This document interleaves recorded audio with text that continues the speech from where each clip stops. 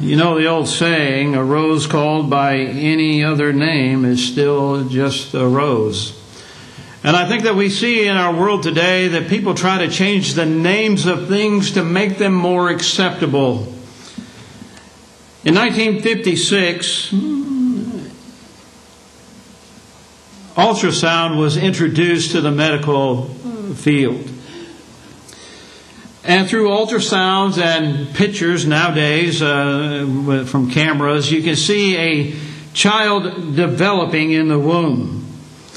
And it's really an amazing thing to watch and to see as it progresses from the time of conception up to the time that it is brought into this world. And people sometimes refer to that as a miracle of life, though it really is not a miracle, because that's just the way God set things up. But when you look at those pictures, it's amazing to see how a child develops. And as I told Elizabeth the other day, as I was holding Logan, they're precious when they're this age. You should have more. She didn't like that idea. But then they grow up to be teenagers. But the point is, I don't know how we come up to the point in our society that we've come to. I hear commercial after commercial after commercial, calling it pro-abortion, calling it reproductive rights, calling it choice, calling it a lot of different things. And there may be some here today who may not appreciate what I've got to say today, but so be it. I want to look at God's Word and see what God has to say about it. I noticed that there was an article, news article, about the Prime Minister of Canada, who was introducing legislation to make assisted suicide more available to people. Younger people also, where they could take their own lives. And I just think that that's sad, that we've come to that point in our world where those things are readily talked about and accepted. As Mo read for us in Psalms chapter 139, I was going to have him read the whole chapter, but I gave him a break. But look at those verses again. For thou hast possessed my reins, thou hast covered me in my mother's womb. I will praise thee, for I am fearfully and wonderfully made. Marvelous are thy works, and that my soul knoweth right well. My substance was not hid from thee when I was made in secret, and curiously wrought in the lowest parts of the earth. Thine eyes did see my substance, yet being unperfect, and in thy book all my members were written, which in continuance were fashioned, when as yet there was none of them. Think about it when two cells with half of the DNA from each parent combines and grows into a child. And in 9 months you can hold that child in your arms. You can look that child in the face. You can kiss it on the cheek. You can hug it. You can feed it.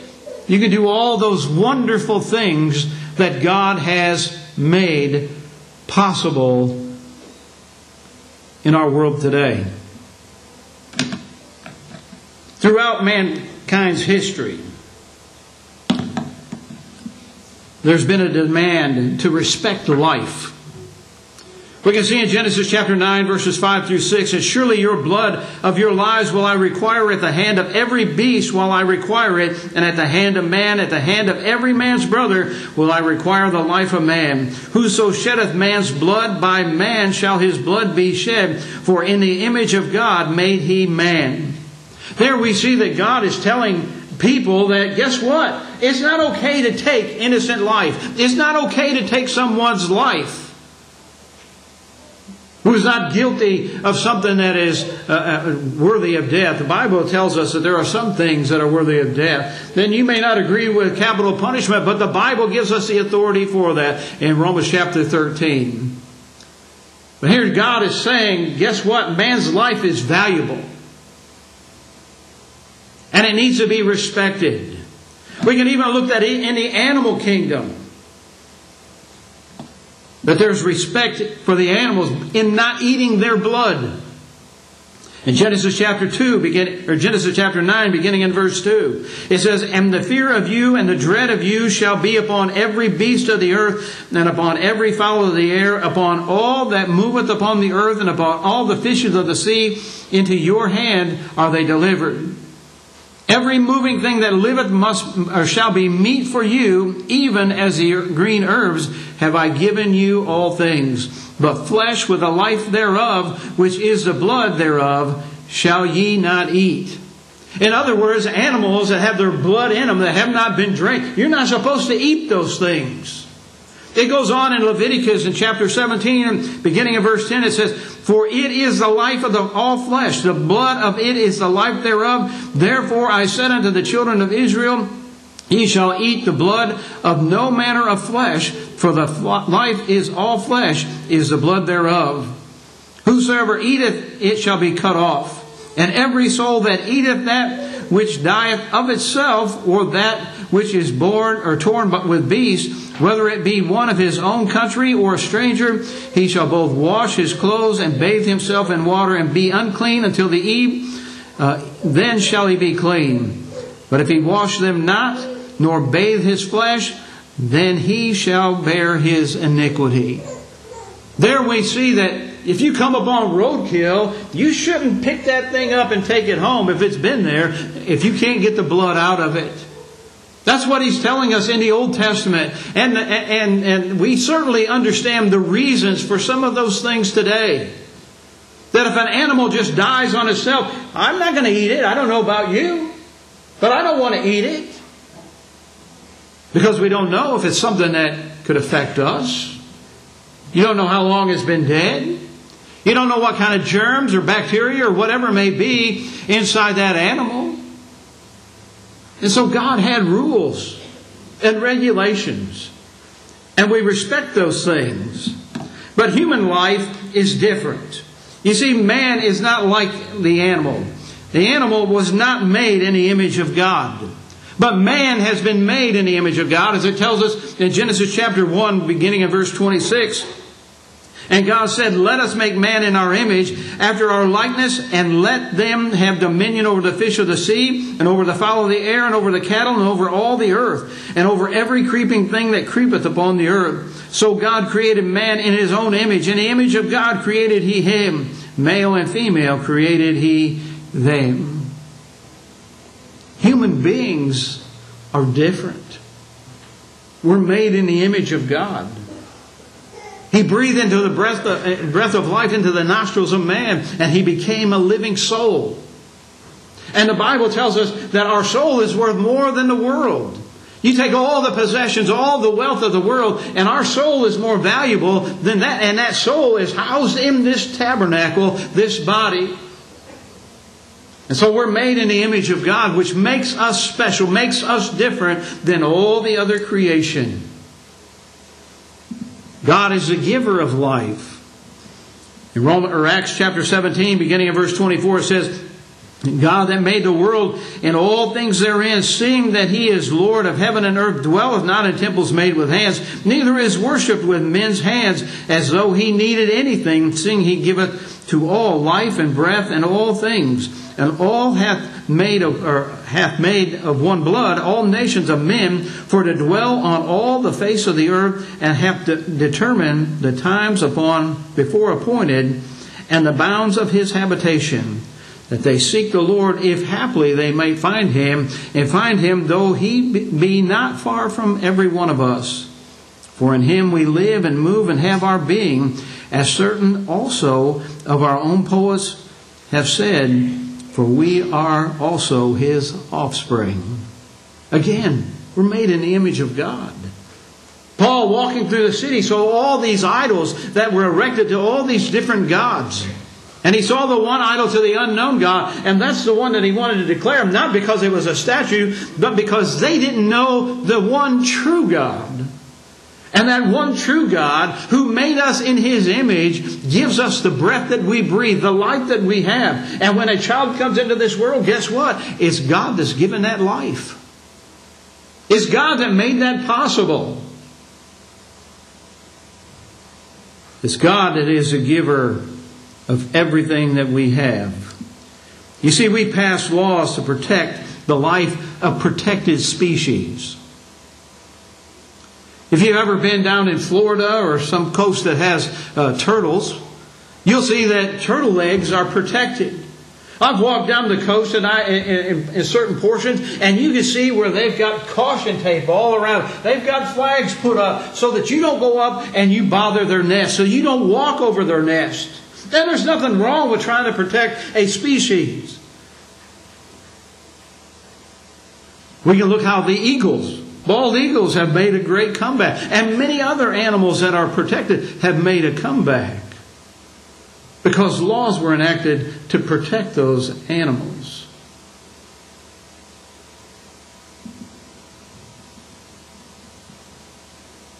In many states, the death penalty has been difficult to enforce because people have been doing everything they can to make all forms of the death of a criminal illegal.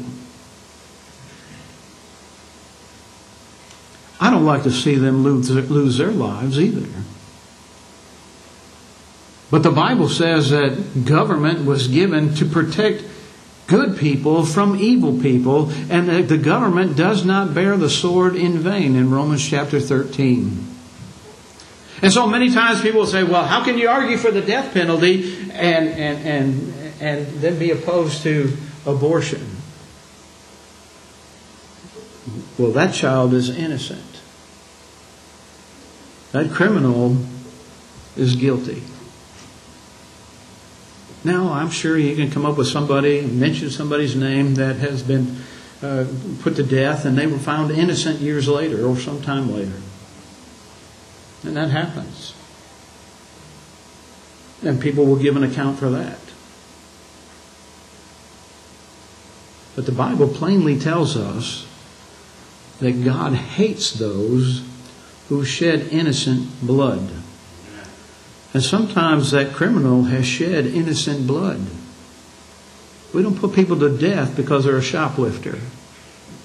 We don't put people to death because they robbed a bank. They had to have done something that's taken someone's life. In most cases that I know of. I don't know of any other cases. All of them that I know of, someone lost a life. So they had taken someone's life.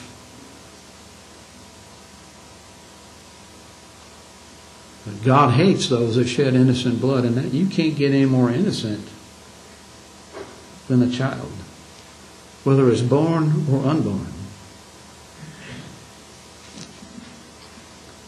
Yet not too long ago, you saw in New York when they passed a law that allowed to have abortions all the way up to the time of birth, the day before the child was born. You see all these politicians cheering and rejoicing. And I think they're cheering that they can kill an innocent child. Yippee! Isn't it sad?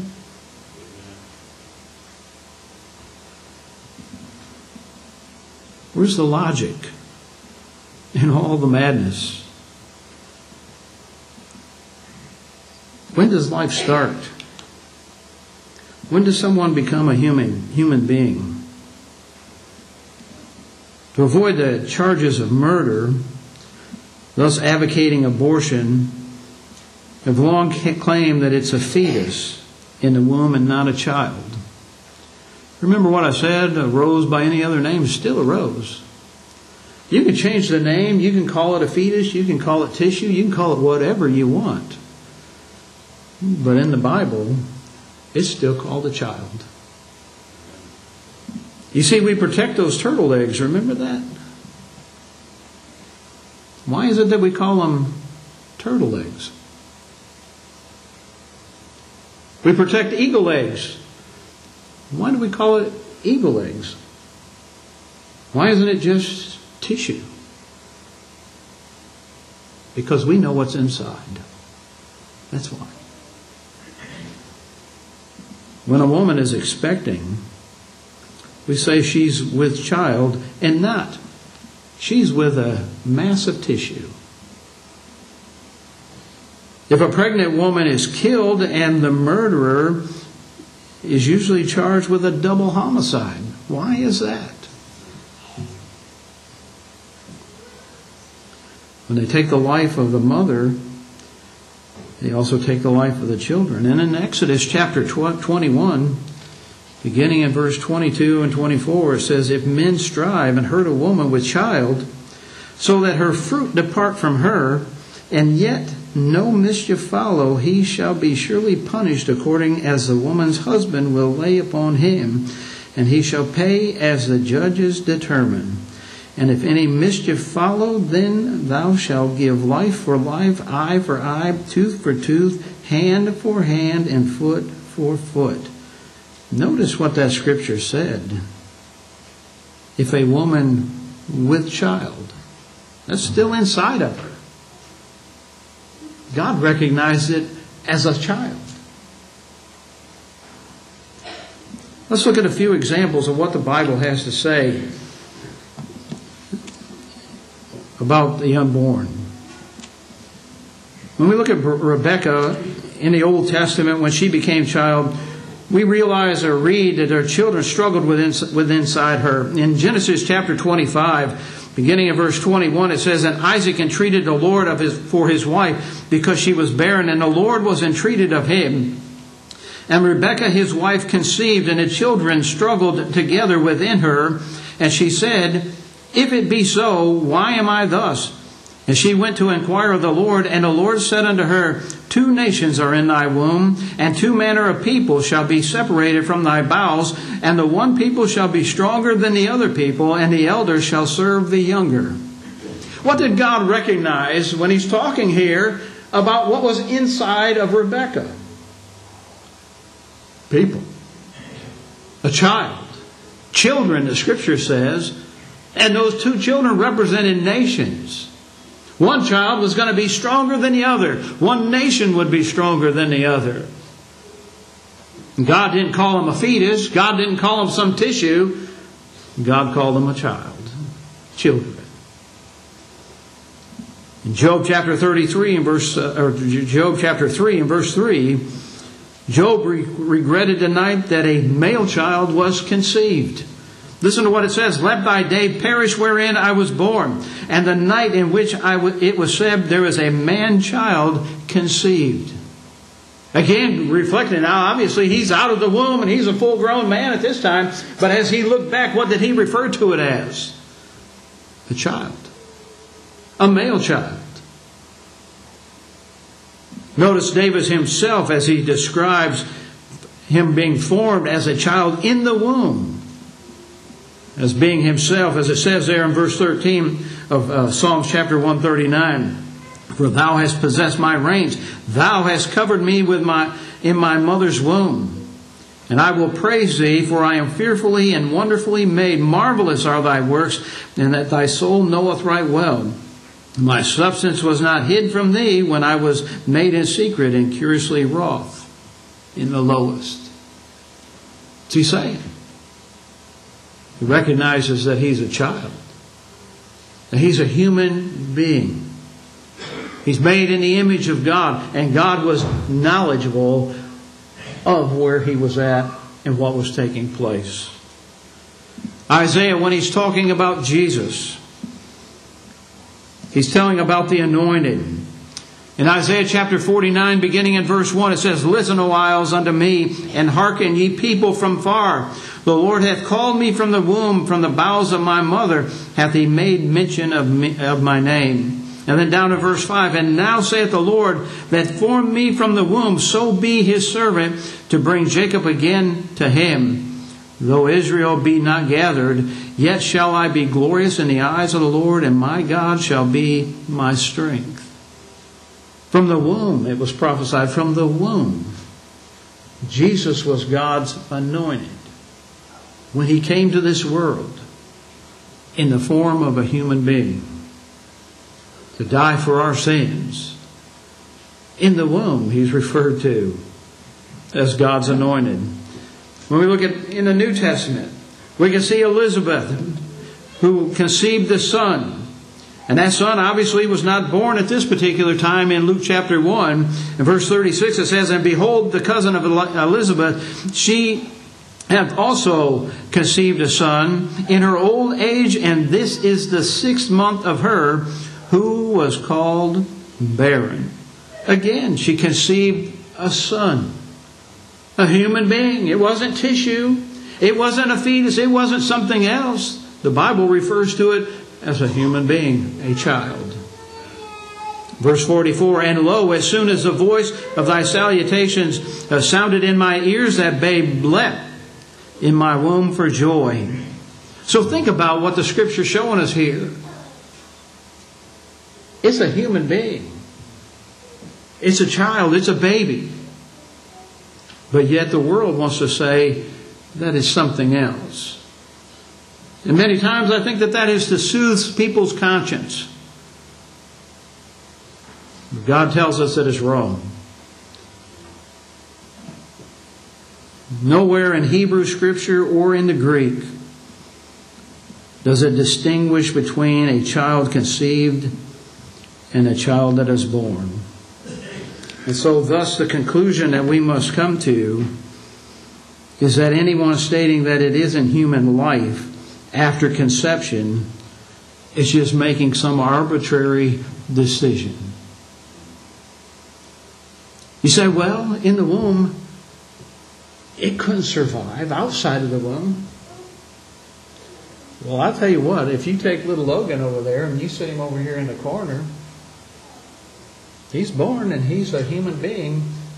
How long do you think he'll last without getting any food or water or even love? How long do you think he'll last?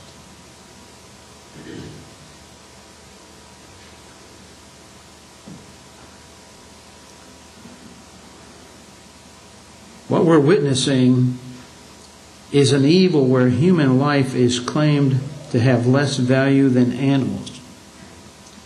In fact, in many cases, no value at all. And that's sad. That's a sad commentary on our world today.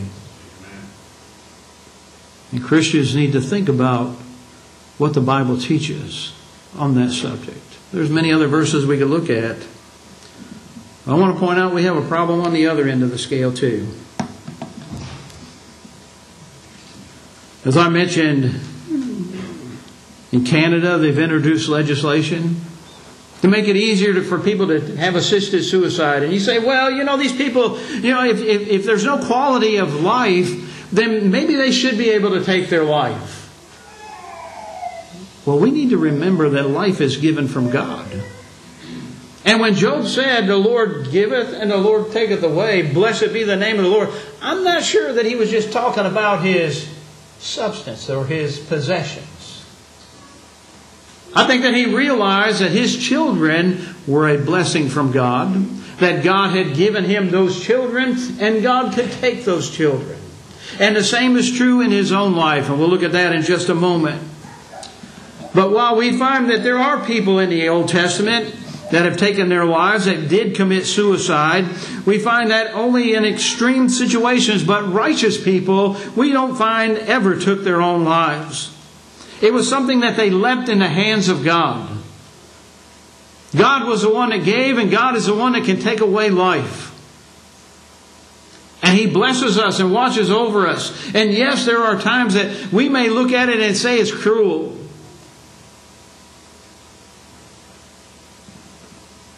But listen to what Job said. Job in Job chapter 3, beginning in verse 20. Wherefore is light given to him that is in misery, and life unto the bitter in soul. which long for death, but it cometh not, and dig for it more than for hid treasures, which rejoice exceedingly and are glad when they find the grave. Job was in misery. He had lost his possessions. He'd lost his livelihood. His herds were gone. His servants destroyed. His family killed. He's covered from head to toe in boils. He wanted to die. He was miserable. He wanted the grave to come. And maybe there's times in our own lives where we've experienced that. Something bad's happening to our bodies and we think we'd be better off dead. But do we take it into our own hands? Or do we leave it in God's hands? Job left it in God's hands. Look at Elijah. Where am I at here? Look at Elijah. Elijah in 1 Kings chapter 19 and verse 4. He was struggling. You just see that he came off of Mount Carmel where God had sent down that fire and that altar was consumed. All those things, that water dried up, everything. And all of Baal's prophets had been killed. And Jezebel's angry with Elijah. And Elijah is ready to die. Listen to what he says in verse 4.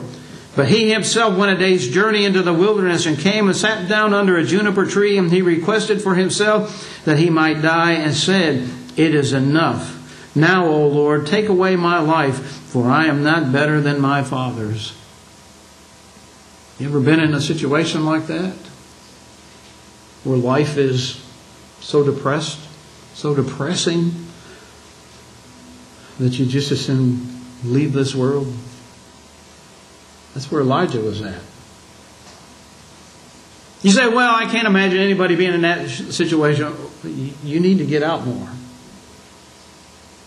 You need to visit more people. I've run into a lot of people and visited with a lot of people that are in misery and would love for life to end. It happens every day, all the time. I don't go see somebody every day like that. I'm just saying every day there are people in that situation that just want it to end. But you see Job, you see Elijah, and you see Jonah. In Jonah chapter 4 and verse 3, "Therefore, O Lord, take, I beseech thee, my life from me, for it is better for me to die than to live." He was unhappy that people had repented, and so he's miserable. He's out in his little booth and he's wanting to die. And maybe that's the way we feel sometimes when we see the wickedness and the sin-sick world that we live in. We may just be thinking it's better for us to die. I'd rather just get out of this world. And sure, we would love the Lord to return. At least I hope that we're wanting the Lord to return.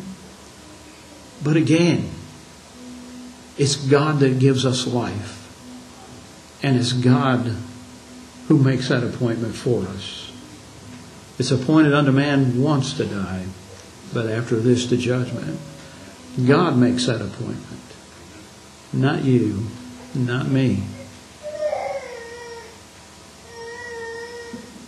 In several European countries, such as the Netherlands, euthanasia, that's voluntary deaths, have been steadily rising. Somewhere between 4 and 5% of the deaths are by assisted suicide. I read that in Canada, if they get this law passed, that tourists won't be able to come to Canada and take their lives. I thought, wow, what would stop them? But they want to put certain limits on it. I guess they don't want to be the Mecca for assisted suicide.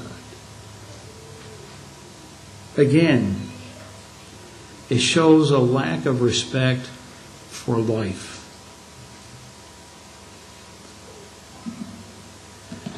In describing the downward spiral of the Greek society, Paul charges them with many sins. In Romans chapter 1, beginning of verse 28, it says, "And even as they did not like to retain God in their knowledge, God gave them over to a reprobate mind, to do those things which are not convenient, being filled with all unrighteousness, fornication, wickedness, covetousness, maliciousness, full of envy, murder, debate, deceit, malignity, whisperers, backbiters, haters of God, despiteful, proud, boasters, inventors of evil things, disobedient to parents, without understanding, covenant breakers, without natural affections, implacable, unmerciful, who, knowing the judgment of God, that they which commit such things are worthy of death, nor not only do the same, but have pleasure in them that do them." You think about that list. That's a sad commentary on the society that Paul lived in his day. And that doesn't mean that you go out and you kill these people when it says they're worthy of death. It means they're worthy of the second death. They're gonna be lost if they don't change. But what I want us to realize there in verse 31, in that second to the last word in the Greek, that word is astogos, without natural affection. That's what it means. It's describing what is happening in our society. We've lost the natural love for our fellow human beings. And you can put a lot of other problems in our world today in that category, not only just abortion and euthanasia, but you can see the lack of value people put on life when they drive by and just shoot people and kill them, take their lives. How many people this weekend will be killed by gunfire or a knife fight or some other way because people don't value life in major cities and across our country? They don't have that natural affection for their fellow human being. And many times when you see someone on the side of the road that's hurt, you see people just driving by. Because they don't value what the Lord values. You see, this world is rapidly losing the concept of love your neighbor as yourself. And so think about that. Think about what the Lord wants us to be. How He wants us to live. Not only valuing the soul, but valuing that body that possesses that soul. Realizing that human beings are made in the image of God. There's something different about us. And that we need to love each other and we need to care for each other. And that would include the unborn. Realizing that they are human beings also. And you can call it whatever you want. Reproductive rights, choice, whatever it may be. Just remember, a rose called by any other name is still a rose. That child is still a child, according to our Creator, the one who made it all possible for us to begin with. According to Him, that unborn baby is a child, a human being. And they're precious in the sight of God. This morning, maybe you're not a Christian. And maybe, I've come across people that have had abortions.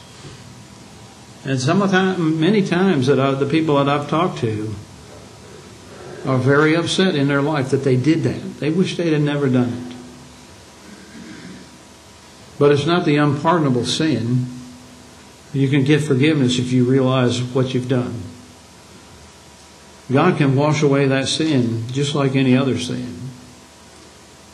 And that's really the good news.